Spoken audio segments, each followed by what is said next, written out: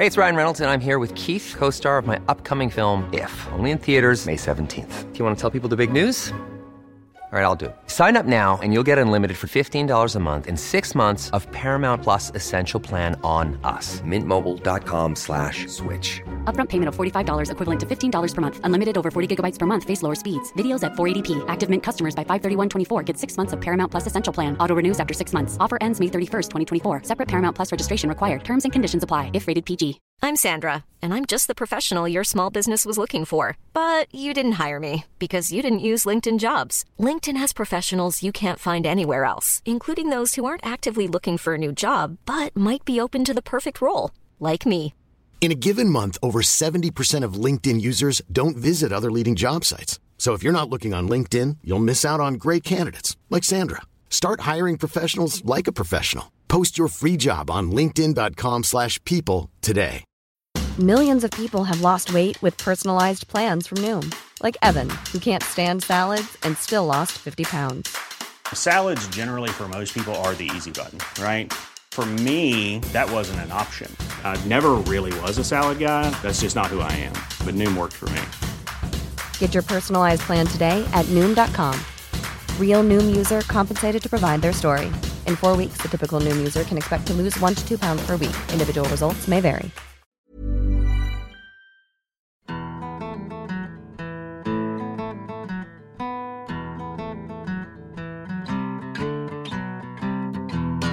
Hello, and welcome to Stories of Scotland, your midnight moonlit coven of Scottish heritage. I'm Jenny, and you may pop your frog's legs in my cauldron. And I'm Annie, and we have absolutely no frog's legs here, and we have no cauldrons either, just happy cups of coffee. Hubble bubble, toil, and caffeine. That is something I can get behind, Annie. This week on Stories of Scotland, we are exploring the crossroads of mythologies and realities. At this point of overlap, we have legends of fairies, divination, and even vampires. It's a time that is associated with both saints and monsters. It is, of course, Halloween. Yes, Halloween is a traditional festival which originated in Scotland. And as you just implied, Jenny, the name Halloween comes from the Christian festival of All Hallow Mass, or All Saints' Day. And the een is simply a Scots way of saying evening. So this would have been a celebration of all the Christian saints. However, the customs of Halloween are associated with a far more ancient festival, that of Samhain. And it's this festival of Samhain that we see so much overlap with our legends and customs, many of which we still practice today. Things like guising, which our American friends call trick-or-treating, which is of course when bairns disguise themselves in funny little costumes and knock on doors, extorting sweeties. However, children are not dressed in costumes simply to confuse their generous neighbours. No. That's why I did it. The children are rather dressed up to confuse the fairies, who may otherwise snatch them away. For Samhain is the night when the curtain betwixt the land of the supernatural beings and our own fragile earthly plane becomes its thinnest. Ooh. It is practically a net curtain. You can see straight through it. Or like one of those fun beaded ones that you can just swish swash right on through. We're not getting beaded curtains, Jenny. I've already got one for the shower. Beaded shower curtain. That's the scariest thing we're going to talk about today.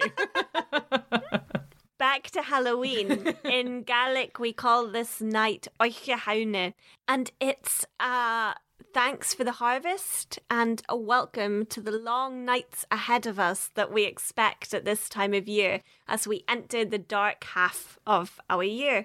Well, I also read that the veil between the natural and the supernatural world is so thin that they would dress up in order to scare off any ghouls or ghosties or door-to-door salesmen that may try to pass through. Or to appease these spirits, the kids would disguise themselves as spirits of the dead and request food on behalf of their souls. Yes, that's where some of the traditions of the cakes that children used to be given on Halloween were. Mm-hmm. The bannocks it was a traditional cake to be giving to the souls of your ancestors. Amazing. I actually ate my first bannock the other week and it was dry. It was very dry. I put a lot of butter on there and it did improve it. My ancestors wouldn't have been too appeased with my reaction to it. Sort of like... Well, Bannocks or no Bannocks, I prefer fairies over spirits of the dead. And so does a 100-year-old man from Elgin in 1849 who wrote... Persons having the misfortune to be born in these degenerate times are painfully ignorant of the least of those joys. The people of those days gone by were never staggered by doubts.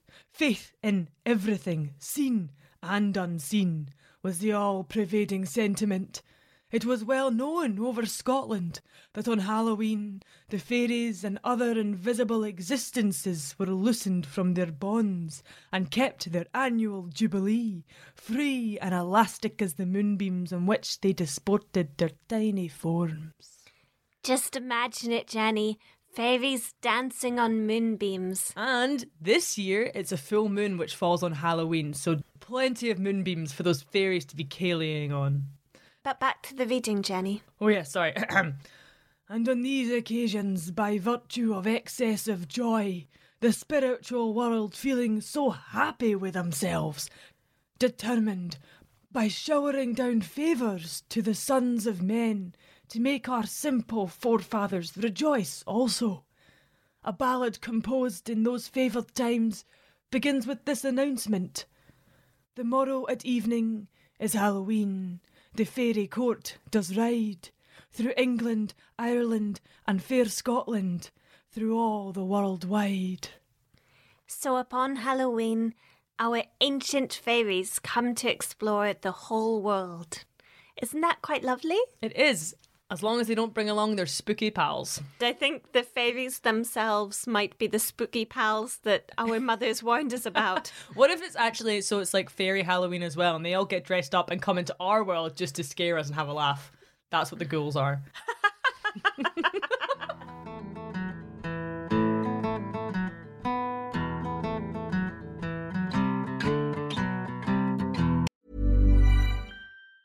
Hey, it's Ryan Reynolds, and I'm here with Keith, co-star of my upcoming film, If, only in theaters May 17th. Do you want to tell people the big news? All right, I'll do it. Sign up now and you'll get unlimited for $15 a month and 6 months of Paramount Plus Essential Plan on us. MintMobile.com/switch. Upfront payment of $45 equivalent to $15 per month. Unlimited over 40 gigabytes per month. Face lower speeds. Videos at 480p. Active Mint customers by 531.24 get 6 months of Paramount Plus Essential Plan. Auto renews after 6 months. Offer ends May 31st, 2024. Separate Paramount Plus registration required. Terms and conditions apply if rated PG. Hiring for your small business? If you're not looking for professionals on LinkedIn, you're looking in the wrong place. That's like looking for your car keys in a fish tank. LinkedIn helps you hire professionals you can't find anywhere else, even those who aren't actively searching for a new job but might be open to the perfect role. In a given month, over 70% of LinkedIn users don't even visit other leading job sites. So start looking in the right place. With LinkedIn, you can hire professionals like a professional. Post your free job on linkedin.com/people today. Halloween is a traditional festival with its roots deep in Scotland. We know it for carved neeps, duking for apples, and spooky guising. But these traditions come from far further back than our own childhoods. Yes, this time has been celebrated as the beginning of winter for thousands of years. We see it as a kind of counterbalance to the 1st of May and the festivals then. Now, Halloween was a time of joy because the harvest has all been gathered in, so there's ample food, and it's a perfect time to gather as a community and light a massive fire and celebrate the heat and the food before the real dark months of winter set in and the darkness really creeps up on us. During the evening, communities would gather and play lots of games, many of which took advantage of this thinning of the veil, as we call it. Yes, the thinning of the bead curtain, as I call it. Looking past our present selves and peering into the future, divining and foretelling the lives to come for the participants. These games were played mainly by the youth of the communities. They would try to divine whether they would be married soon, whether it would be this year or the next year, the colour of their beloved's hair, their favourite food, their shoe size, their thoughts on the latest turnip pulling techniques. Anything that they could divine, they would, Annie. Well, Jenny, what would some of these favourite future-telling techniques be? Well, Annie, there was shoe tossing. This is where the player would remove their shoe and then lob it over a house, and the direction it lands in on the other side, so where the toe is pointing, is the direction in which they would find their love. So if it was pointing towards Cromarty, they'd be on the Black Isle. If it was pointing towards Nairn, they'd be out to the east. If it landed upside down, well, this was seen as bad luck in the field of love. And if it didn't land at all, Annie, then you'll be needing a new pair of shoes because it's stuck in the roof. And also, good luck finding a partner because you're not getting anyone with those noodle arms. Noodle arms, Jenny. Maybe they'd have called them wheat arms before they knew what noodles were. Well, I don't think shoe throwing is for me because I've never been a very strong throw. Well, Annie, there's also the watery eggs technique. That's not the actual name, couldn't find a name for it, so that's the name I have given it. This is where the whites of an egg would be dropped into a cool glass of water, but without the yolk coming out of the egg. So you kind of crack it and let the whites eke out. And basically, the number of globules that the egg whites formed into in the glass was the number of children that you would be having. Well, you tried this earlier. How did it go for you? Well, I did try this, but I panicked because my yolk started to creep out the egg and I splashed everything and then it all separated my egg whites, and apparently I'm going to be having like 48 children. So I better get on that or I'll be popping them out till I'm 80. Well, I don't think the egg technique sounds very realistic because I always go by what my grandfather would do, and he's very thrifty and he'd never waste an egg white in water. So I refuse to believe that Scots past were just popping their egg whites into water, even though we read it in our little history books. That's interesting, Annie, because I certainly did it and I'm having 43 kids. Are there any other methods we could try? Well, there's also the flaming nuts. This is a fun one, Annie. This is when 2 nuts were placed by the fire, with each nut representing 2 single Pringles in the community. As the fire burned close to these little nuts, people would watch very intently to see what they did. For as the nuts behaved, so would the 2 people's relationship. Would they flare up together and burn in eternal fiery love? Or would they leap apart from each other, showing that the relationship was doomed to fail? Or worse, would only one catch fire while the other slowly smouldered? The timeless tale of unrequited nut love. I've also heard the flaming nuts done by a blacksmith who could then marry the young couple if their nuts prophesized a fast wedding. Wow, right on it. They are putting trust in those nuts. You've always got to trust your nuts, Jenny. Unless you're in Vegas. And apples. Don't forget apples, Jenny. Apple duking. How could we forget? There are old accounts of water and apples being used for divination upon Halloween. But over time, this has transformed into a game of great tactical precision and skill. Of all the joys of the historic evening of Halloween, there's none more lively or hilarious than duking for apples. And it's still one of my favourite things to do at Halloween. In the light of a blazing bonfire, young people would kneel round an ordinary washing tub which would be filled with water with floating apples on top. And they'd take it in turns to dive in their heads into the tub in the quest of the elusive apples floating about. I always go in so confident, Annie, and end up coming out with a mouthful of some other lassie's hair. That's rule number 1 of apple digging, Jenny. Always tie up the hair. As the night wore on and the bonfire dwindled, children would dance on the ashes of the once great fire, keeping company with the fairies who would also be dancing round the embers. However, the children had to scuttle home quickly, their hearts beating loudly with fear, because there was a superstition that if the sparks of the bonfire would die away before every child was safely at home, then they would be carried away by fairies into fairyland. Oof. So that's why you need a tiny little bit of light on your fire left until you're safely in your door. But all of these games were the games of children and young adults, all eager to enter the adult world of love and marriage and childbearing. And I think it's really telling that this is what they were focused on with their future. This is what they wanted to know. It goes to show how family and community-based society was back then. Right now, people will be asking, where am I going to be with my career in 5 years? It's just not quite the same. The apples aren't as predictable. Still renting. I don't know. My egg whites have told me that this podcast is going to get another award, Jenny. So we keep investing your time in this little enterprise right here. Well, we just hit 100,000 downloads, Annie, so I'll take that as award enough. You've been looking to slip that in anywhere you can. I'm proud of us. Messaging me at midnight to wake up, Annie. We've hit 100,000 downloads. It refreshes at midnight. I was keeping an eye on it. Oh, dearie me.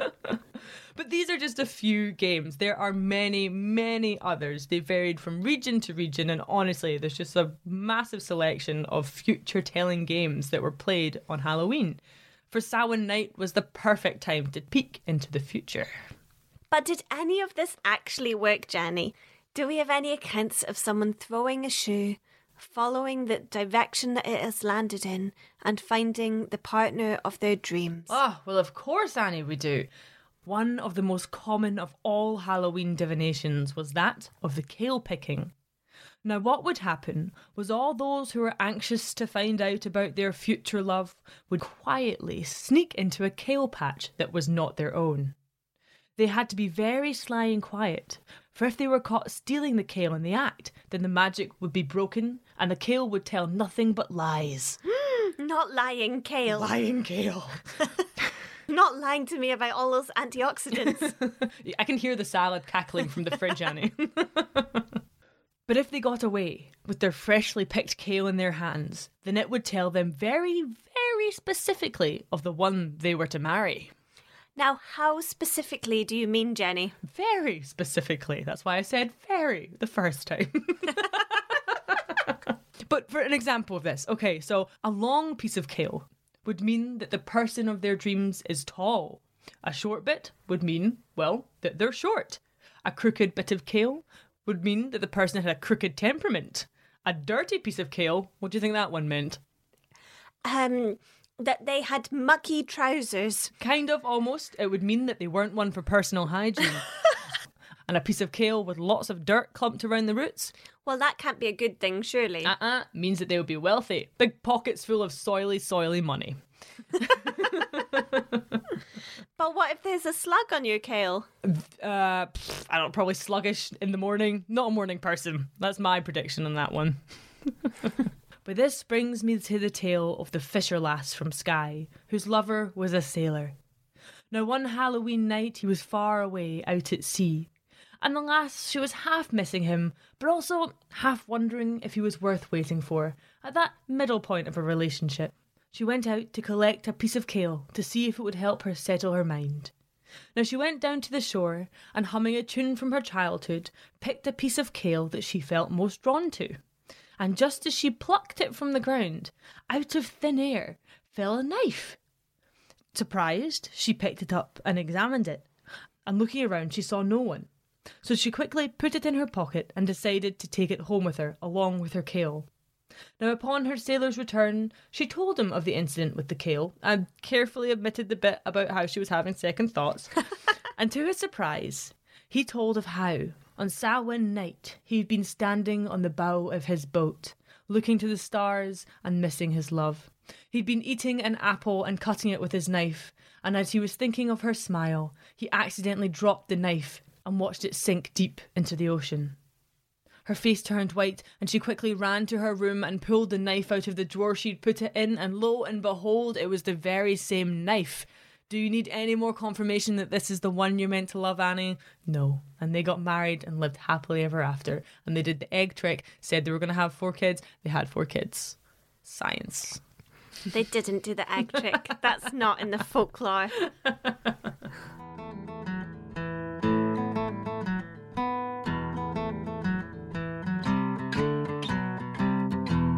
What better way to set the mood for a misty full moon Halloween than to tell one of the spookiest tales in all of Scottish mythology? And not just spooky. This story is tinged with fairy magic, snarling canines, death, and even vampires. Ooh.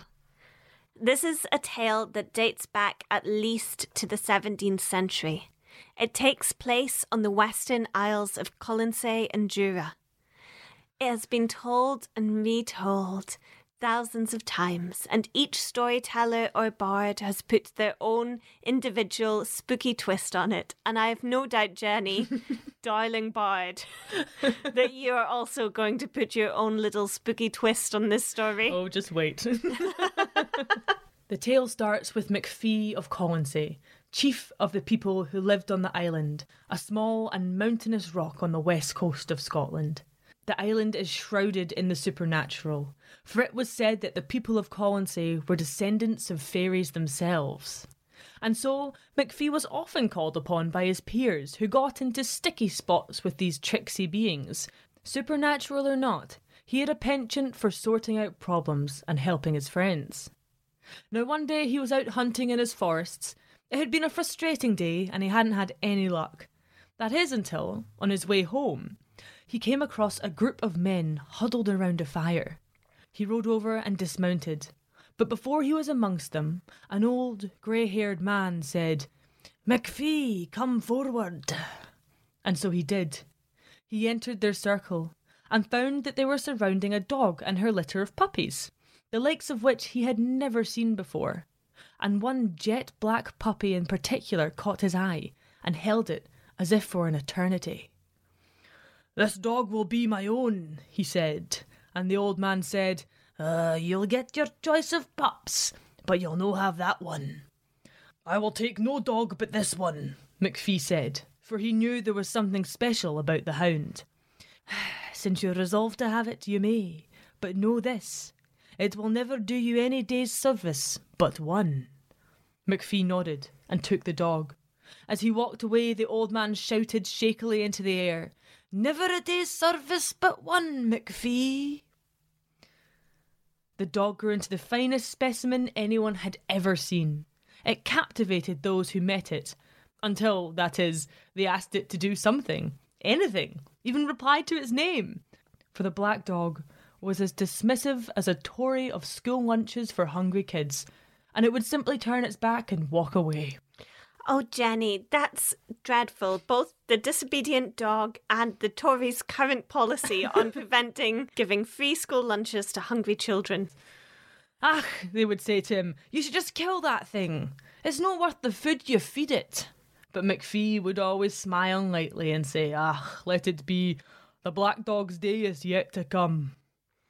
It feels like it's a cat in a dog's body. Just not listening to anything anyone has to say to it. Just doing its own thing. But McPhee seems quite happy with his lazy dog.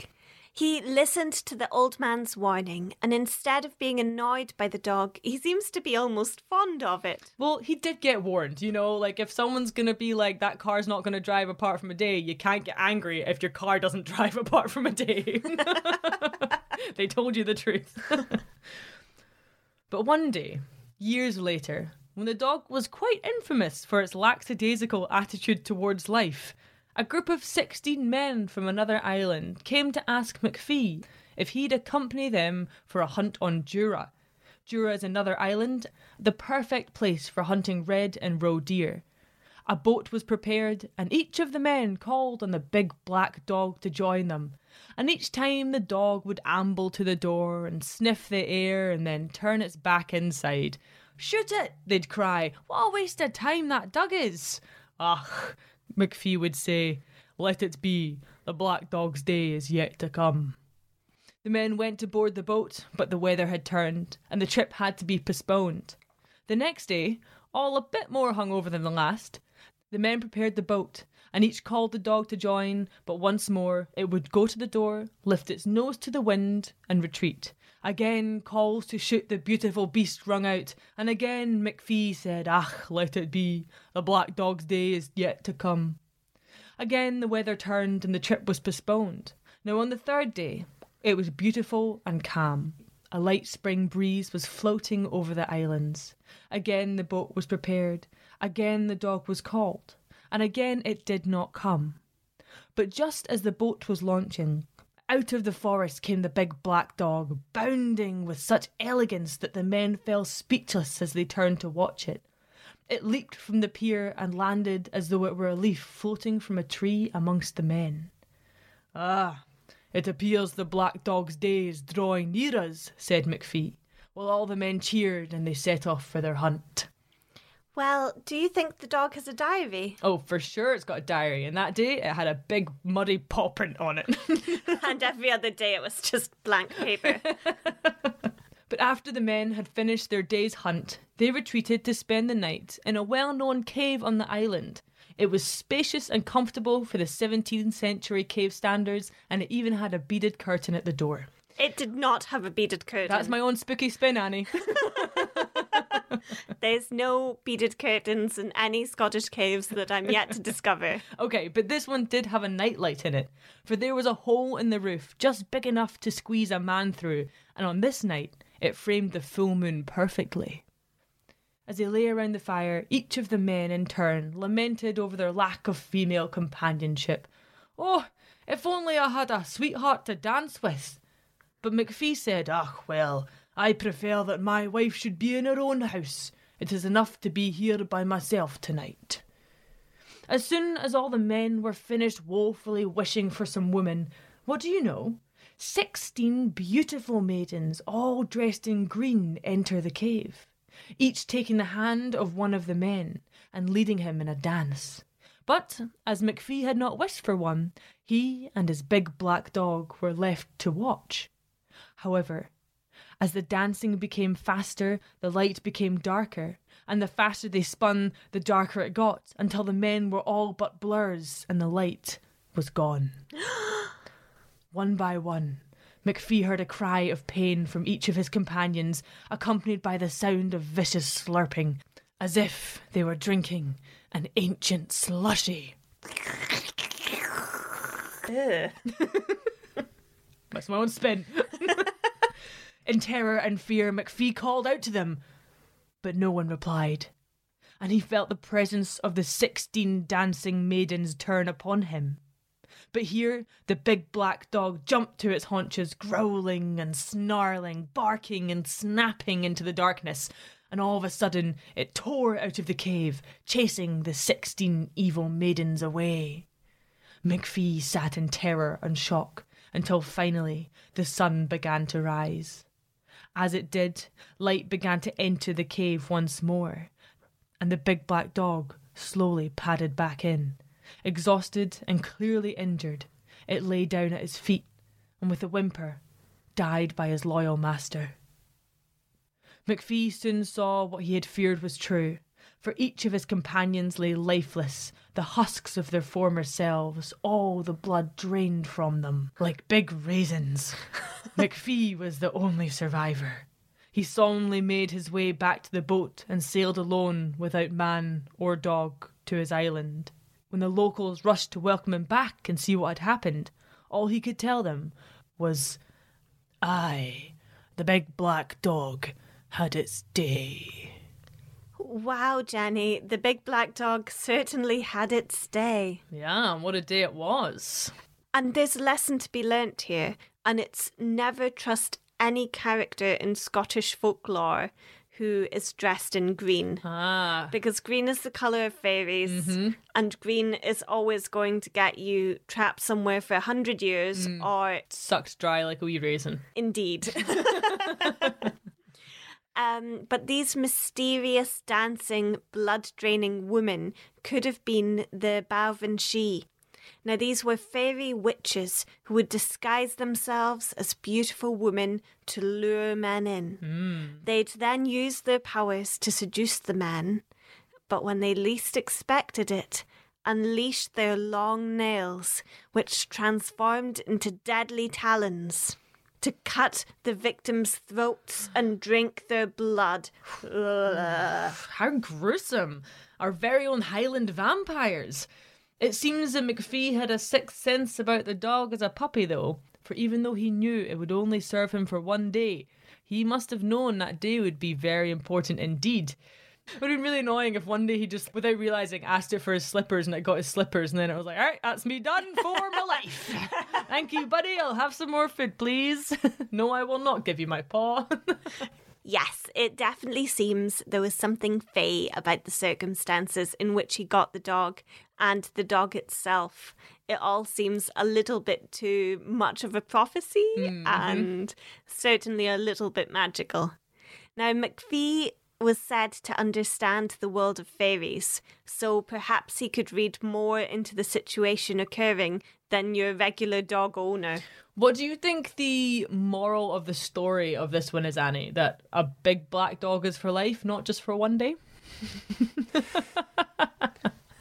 I think this is a tale of patience, loyalty, precaution, and trusting your instincts as well. I quite like this story because it shows the importance of loyalty towards nature and towards your pets and the animals in your life. Because this story is really about an owner's responsibility towards their pet.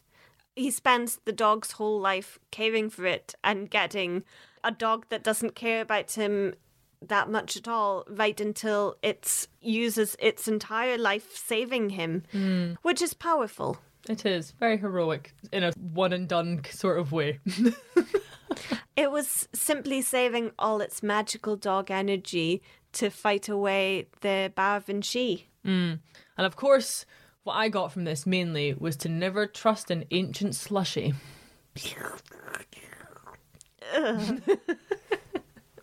And as well, the saying, "the black dog's day will come yet," is a Gaelic proverb that is derived from this tale.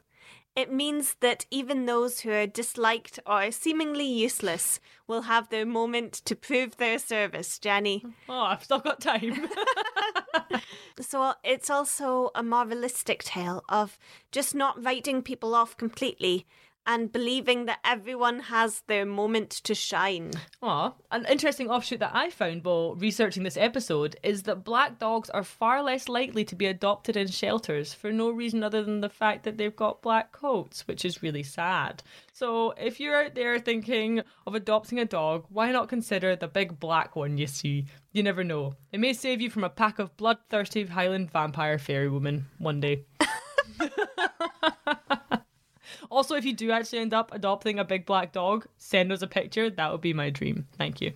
Actually, even if you just have a black dog, just send us a picture. That would make us so happy. Yes. Actually, any picture of any dog that you have would be greatly appreciated in these dark and turbulent times.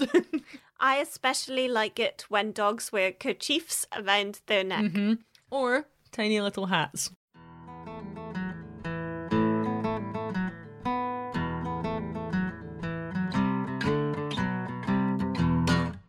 All right. Hubble, bubble, toil, and carving a turnip. Halloween is upon us, Annie. Shall we go and throw some shoes over the house and see in which direction our true loves lie? Well, Jenny, hopefully they'll point back at the house as both our partners live with us. That could prove awkward at the dinner table, you're right. But let's finish on an adorable poem from the Fife Herald in 1870, which laments the days of Halloween past, when witches and fairies were still a popular belief. Hags and witches grim and old, dancing o'er the churchyard mould, mixing in some loathsome cell, deadly drugs to form a spell. Thrice a cauldron circling round, are no longer to be found, or amid a burning pyre, doomed for witchcraft to expire. Those that hellish friends obey, bedlams vile are well away. But we miss the fairy race, full of merriment and grace, cavorting on summer eves, among the forest's fluttering leaves, beneath the starry sheen, holding court on Halloween. Excellent. Thank you all so much for listening to this spooky episode of Stories of Scotland. We have loved investigating the weird and wonderful world of Samhain season and hope you have all enjoyed the journey. If you did, then be sure to leave us a terrifying 5-star rating and a review on whichever platform you've listened on. It really helps other people to find our strange and mystifying podcast, and it brings so much joy to our otherwise shoe-tossing lives. And a warm welcome to Kat and Laura for joining our Patreon family. I have spent the last 2 weeks in Orkney and will be uploading lots of little tidbits and fun stories, mythology and geology, and lots of things that I learned about the islands while I was there. If you'd like to hear these while also supporting Annie and I as we research, write and record this podcast, then you can go over to www.patreon.com/storiesofscotland and subscribe to our Patreon. Yeah, a massive thank you to our entire Patreon family. It's so kind that people are supporting us all over the world. I still find it very surprising, but very flattering. Thank you all so much. Slàinte mhath. Slàinte mhath.